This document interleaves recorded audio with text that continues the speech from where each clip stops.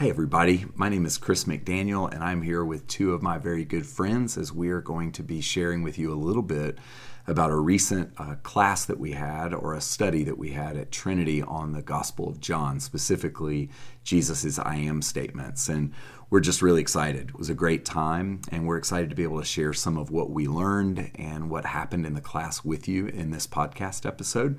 So there are three of us sitting around a table. I'm Chris, the lead pastor at Trinity, and really enjoy looking at John's Gospel. It's been a big passion in my life. Why don't you two ladies introduce yourselves? Sure. My name is Adrienne Christian, and I am the pastor of Evangelism and Discipleship here at Trinity. Very excited. I was very excited to get into the book of John and get to teach that.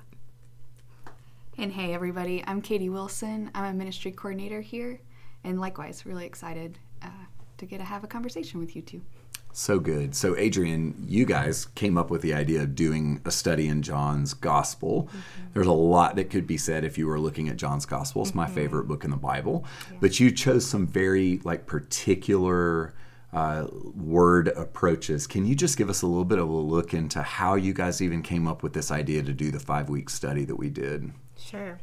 So Katie and I met. We were coming off of Alpha. We were trying to figure out some class that we could do that would help people know more about Jesus, understand who is Jesus. And we wanted a class that could engage both people who were curious about faith and people who wanted to learn more, and people who've been in the faith for a really long time. And so John has been it's a wonderful gospel to be able to learn more about Jesus. And we decided, as you said, yes, the gospel has so much that we could talk about, but in concentrating on who Jesus is, those I am statements really come out. And because of that phrase, I am, that's how God describes himself to Moses in the book of Exodus. And so Jesus is human and he is fully God. And that's the provocative part, I think, about this book, is John really brings that out. That's really good. And I think when we were talking a few minutes before recording, Katie, you were highlighting just how provocative that would have been. So Jesus, when he says, I am, over and over and over again, he's really saying something that would have probably meant something very specific to Jewish hearers. Yeah, his Jewish audience immediately would have thought back to Exodus, when Yahweh, the Lord, reveals himself to Moses and ultimately to the people of Israel. And so for him to say any statement starting with I am would have perked ears to say he's claiming to be God, without even the rest of his provocative statements that he did. Just even those two words would have been shocking. Yeah, and I think that as we enter into this conversation where we're going to, we're going to give you a very high level flyover of all 5 weeks and the I am statements. It is really important for us to recognize that when Jesus says these words, he is making a statement that is really and truly impossible to ignore, because he's either right, I am the way, the truth, and the life, I am the resurrection, I am, as you'll hear, or he's putting himself on an equal footing with God and is like a heretic, a madman, or worse. Yeah. And I think that's just really important, because as Western people with Western ears, we just hear these statements and sometimes either go, okay. But these were not easy to ignore statements. No, and even for the people at the time, right? That's exactly how they heard him. He is claiming to be God. Yeah. And he's either right or he's wrong. Yeah. And if he's wrong and he knows he's wrong, he's a crook. If he's wrong and he doesn't know that he's wrong, then he's delusional, or he's God. So as you listen to what we're about to share, I want you to just think through the fact that if Jesus is right, then he has something to say about your life, our lives. He has a right to lay claim to us. So let's just jump in and listen to Jesus. So Adrienne, you did the first 2 weeks. The first statement is Jesus saying, I am the light of the world. So you concentrated on that statement. You spent a lot of time thinking through John chapter 1 specifically, which is just power-packed.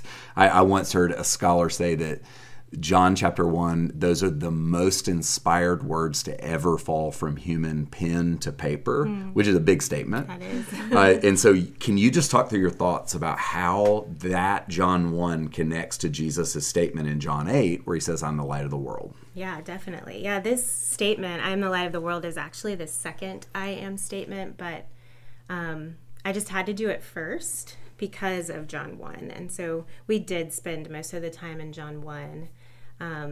And actually, before Jesus actually says, I am the light of the world, John, the writer of this book, is talking about Jesus, and he describes him as the light. He describes him saying that he is the light that shines in the darkness. And this darkness has not overcome it. And so he is the first one, the writer of the book, that talks about Jesus as the light.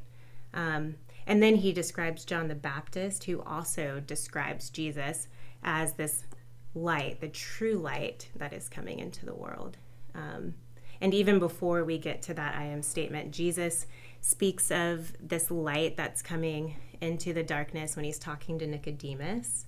And then finally we get to John 8:12, where Jesus tells the Pharisees, I am the light of the world, and whoever follows me will never walk in darkness. It's so good. Yeah. And I think when we think about light, I mean, the first thing we have to hold there is that light illuminates, it protects. Yep. Like in a world where there was no electricity, light meant a lot because people spent a great deal more time actually in darkness than we do, right? Like darkness to us is something we usually only experience when we're asleep or when the power goes out. Yeah. But in the ancient world, a statement around light, light meant the difference between life and death, between safety and danger. And so I would just love, Adrienne, for you to share with us a little bit about what you saw around how that statement that Jesus is making about light, how could that bring comfort to us as we live in our daily spaces, just walking through day? What does it mean? Yeah, it's so funny that you talk about the ancient world. I lived overseas for a little bit, and the light would go out multiple times in the day, and you really couldn't walk around. That was it. You didn't go out, so it's not safe. But also, you needed to find some kind of flashlight or candle or something in order to be able to get around. So, yes, light gives us clarity, right? Yeah. There's something good about light, like really, really good. Provides safety to us, gives us direction and guidance. Yeah. That's really beautiful because, what Jesus is saying is I bring those things. And, we've said this a lot at Trinity, these kinds of texts in the Bible, Jesus is telling us something about him, but he's also telling us something about us, right? If he's the light of the world, we're the kind of creatures who need that light, both for clarity, safety, direction. And I just think that's so beautiful. It reminds us, right? Jesus is saying essentially here, I have something to say about your life. Yeah. Which is really important. And so much in my life I can think about, I don't know where to go or what to do. And Jesus is saying, following his way of life, we'll never walk in darkness. We'll never be lost. Amen. So week 2, we looked at Jesus' statement, I am the bread of life. Adrienne, you taught this week as well. Give us a little bit of context. What was Jesus saying? What was happening around the time that he made this I am statement about being the bread of life? Yeah, Jesus had begun his ministry, and he had chosen his first disciples. He had performed some miracles, and the one miracle that he had performed happened right before he mentioned this, that I am the bread of life. And he had fed the 5,000, which involved the multiplication of bread and fish. And you can imagine during that time the people had been hungry, and he had fed them bread, and he didn't just feed them, but he did so abundantly, and there was leftover. And yet they didn't quite get it, right? He met a physical need that day. Yeah. But his point was that he was going to meet something so much deeper that they needed. And he was saying, I am this bread of life, which would have hit the ears of the people during that time in a certain way. Tell us, what would his hearers have heard when he said that? Yeah, thinking about bread, he said, I am the bread from heaven. I am the true bread from heaven.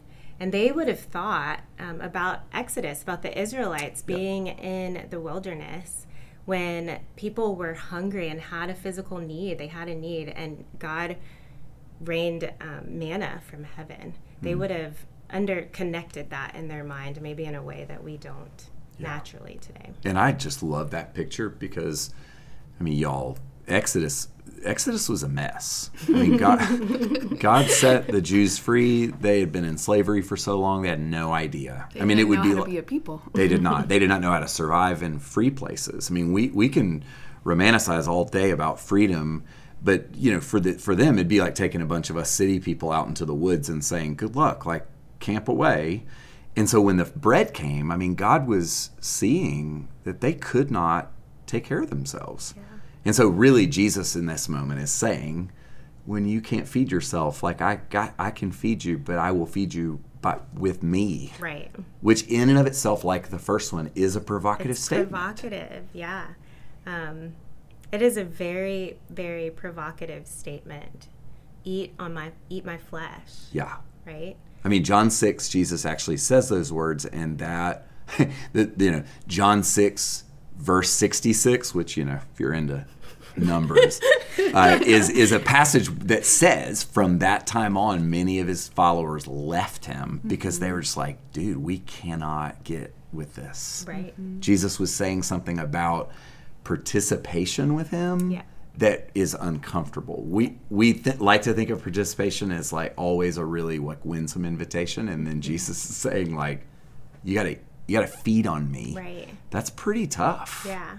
Yeah, it's really interesting. During the class, we had some bread. Oh yeah. And we just had lots of different bread on the table for people to actually eat and chew on during the time. And if you think about when we're digesting anything, like we chew it, so something happens with saliva. I mean, I don't understand it all. We taste it, we swallow it, then there's lots of digestion that happens.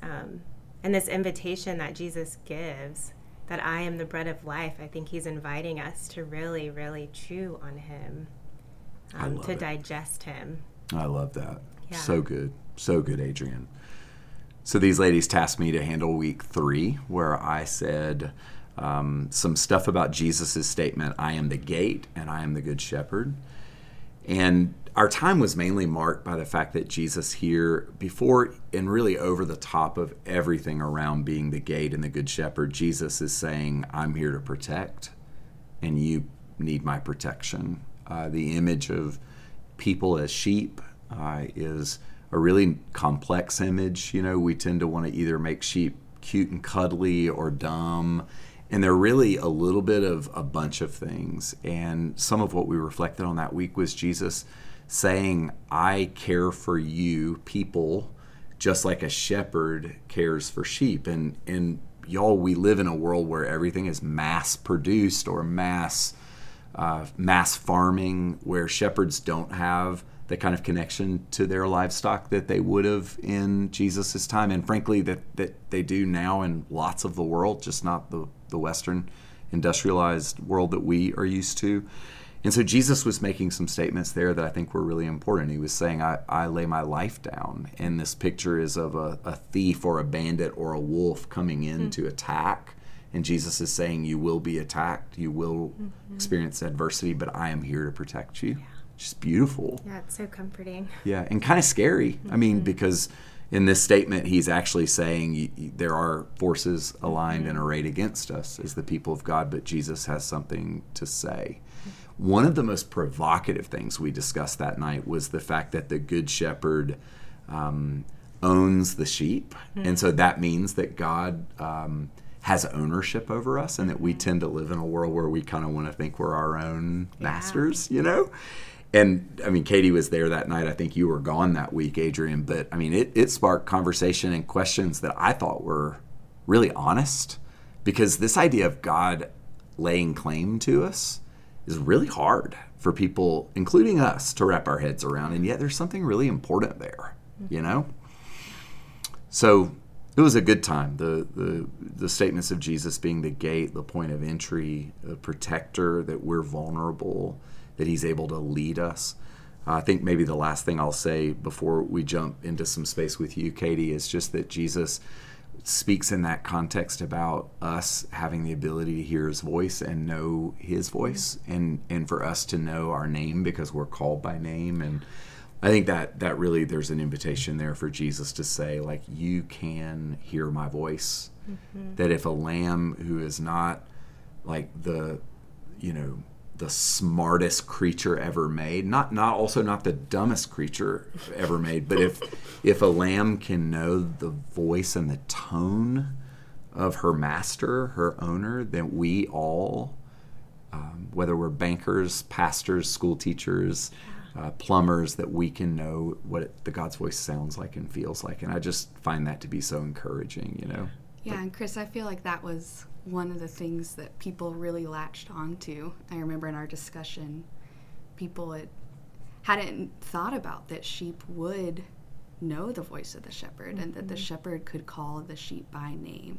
I remember that just being really impactful for people. Yeah, me too. And I just think for us, one of the invitations there is to carve out regular quiet space to be in God's Word, but also to pray in such a way that we really begin to cultivate a hopeful expectation that God will speak to us, that prayer is not just us offloading requests, or it's not a one-way venting session. It's like making space to listen. And I think for us there's an invitation to practice listening in prayer. So week 4, Katie, you brought a reflection on Jesus's I am statement where he says, I am the resurrection and the life. You spent a lot of time on this idea of resurrection and life, but that phrase occurs within a story. What is that story, and why? Why does it matter? Yeah, so this story occurs within the narrative of Lazarus and Mary and Martha. Of course, in the story, Mary and Martha, they send people to Jesus saying, the one you love is sick, please come. And Jesus doesn't come right away. And when Jesus does finally get there, Lazarus is dead. And Mary and Martha, his two sisters, are just grieving. And there's this one part of the story where Martha runs out to Jesus and says, if you had been here, he wouldn't have died. Wow. That's pretty honest. Right, so honest. And in the context of their conversation is when Jesus says, I am the resurrection and the life. Those who believe in me, even though they die, will live. And everyone who lives and believes in me will never die. Which is just quite the claim. Yeah, it is. Quite the claim. And then we see right after Jesus says this, I'm the resurrection and the life, he goes to the tomb of Lazarus. And he weeps. And I think that's just so significant that in between saying I'm the resurrection and the life, and then he goes on to resurrect Lazarus, there's still space for weeping. Oh, yeah. And there's still space for grief. And then what I love, kind of what we were just talking about, Chris, about the sheep knowing the shepherd's voice, Jesus calls out and says, Lazarus, come out. And that's when Lazarus walks out of the tomb. He hears the voice of Jesus. And what I love is that Jesus raised Lazarus from the dead, and then it goes on to say that he took off his grave clothes. Yeah. That he unbound him. And I think it's just significant that he's the resurrection and the life. That he brings life, but also brings freedom. That's really good. That he unbinds us from our grave clothes. That's really beautiful. I love it. I am officiating a funeral on Thursday, just a tragic and untimely death in our church community. And I find myself whenever confronted with death, which at the end of the day, death was not God's idea. Death came into the world because brokenness and sin, and death reminds us things are not like they ought to be. And that Jesus, he just enters into death and he meets people where they are, even as he knows he's bringing life on the other side. And it's just such a beautiful, this story I think is maybe one of the purest and truest examples of how Jesus engages us as we engage the confusion and the loss of death. I mean, I guess one other thing, you as ladies, for Martha and Mary, I mean, losing their brother in a world where neither woman was married meant something. Yeah, they're right? vulnerable, right? Mm-hmm. Yeah. So Jesus was actually speaking to human terror. I don't think that's hyperbolic to say that for them, what comes next was probably very scary. Yeah.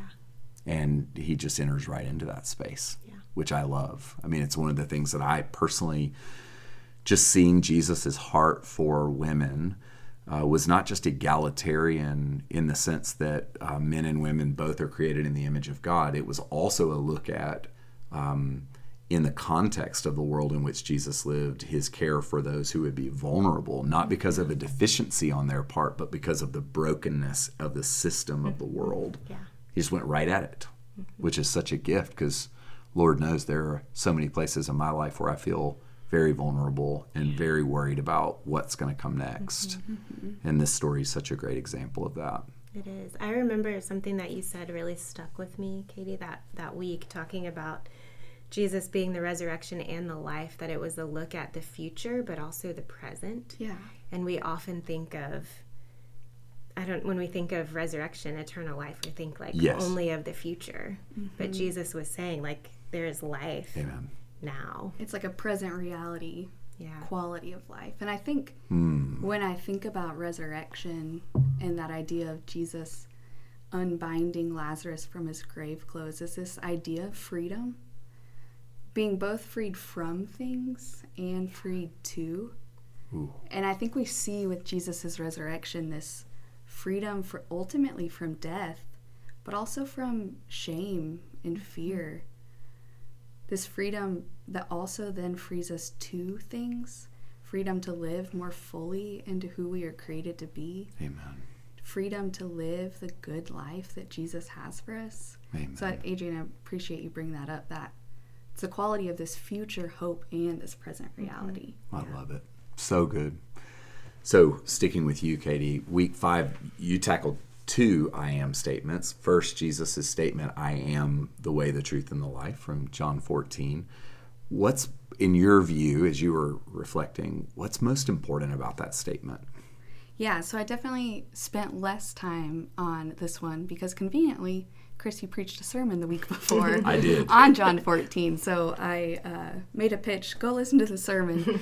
But one of the things that I see in that statement is just this idea that Jesus doesn't simply point to the way, but he is the way. Amen. He doesn't point to the truth, or that he's one truth out of many, but he is the truth. And that he's not just a version of a living thing, but he is life itself. Amen. So I think those 3, the way, the truth, and the life, are really impactful. I love it. So most of your time in that last session was spent on Jesus' I am statement, I am the true vine. What's significant there, that image of the true vine? What stood out to you that felt really important? Why'd you spend most of your time there, aside from the fact that I preached a sermon the week before? Right. I loved learning and reading and reflecting on the idea of that vine imagery, because I think it shows this interconnectedness. God is the gardener, he's the vine keeper. And then Jesus, he is the vine, and his disciples, and ultimately us who are in Jesus, are the branches. Yeah. And we see this interconnectedness that to bear fruit has to have the careful care of a good gardener and the life source of a true vine. And in John 15, Jesus says the word abide 400 times, basically, and which is just this idea to remain in him, to stay connected to him. And that's how we bear fruit. That's how we have life, is not all the things we do right, but being connected to Jesus. Amen. That's so beautiful. Oh, it's just encouraging to my own heart to sit with you guys and think about these things together. Y'all, one of the things that we are holding as a staff and a leadership team is a commitment to do studies like this on a regular basis. It's our commitment and conviction that the way we engage in these spaces should be equipping for each and every one of us to read our Bibles in our own private spaces. There's a gift of reading alone and then reading in community. When we do one, I think it should enhance the other. And so our heart for you as a Trinity community is that you would learn to hold your Bibles and to read your Bibles, and that you would know, and we would all know, that it's not just a few experts, because I can just tell you, the three of us, we're not experts. We are pilgrims just like you, and we have the same questions and the same doubts and the same insecurities when it comes to approaching like an ancient text like the Bible. Am I right, ladies? Very true. And so we come to this as fellow pilgrims. And so our goal as a church leadership is to teach in community. The three of us, we sharpen each other in community and then learn in community, because we believe that community is going to enhance our personal piety and vice versa. And I just want to encourage you to participate with us in studies to come, because we just believe that as we're growing as a joyful community of disciples, that a big part of that is getting into this book and letting ourselves get in the earth of it, in the dirt of it. And so these 5 weeks were super fun for us, very meaningful. And our prayer for you is that you'll join us in studies to come, because this is good stuff, y'all. Yeah. Amen. God bless you. Go in peace. Thank you for giving us 25 minutes of your time. We appreciate you guys. Bye. Bye.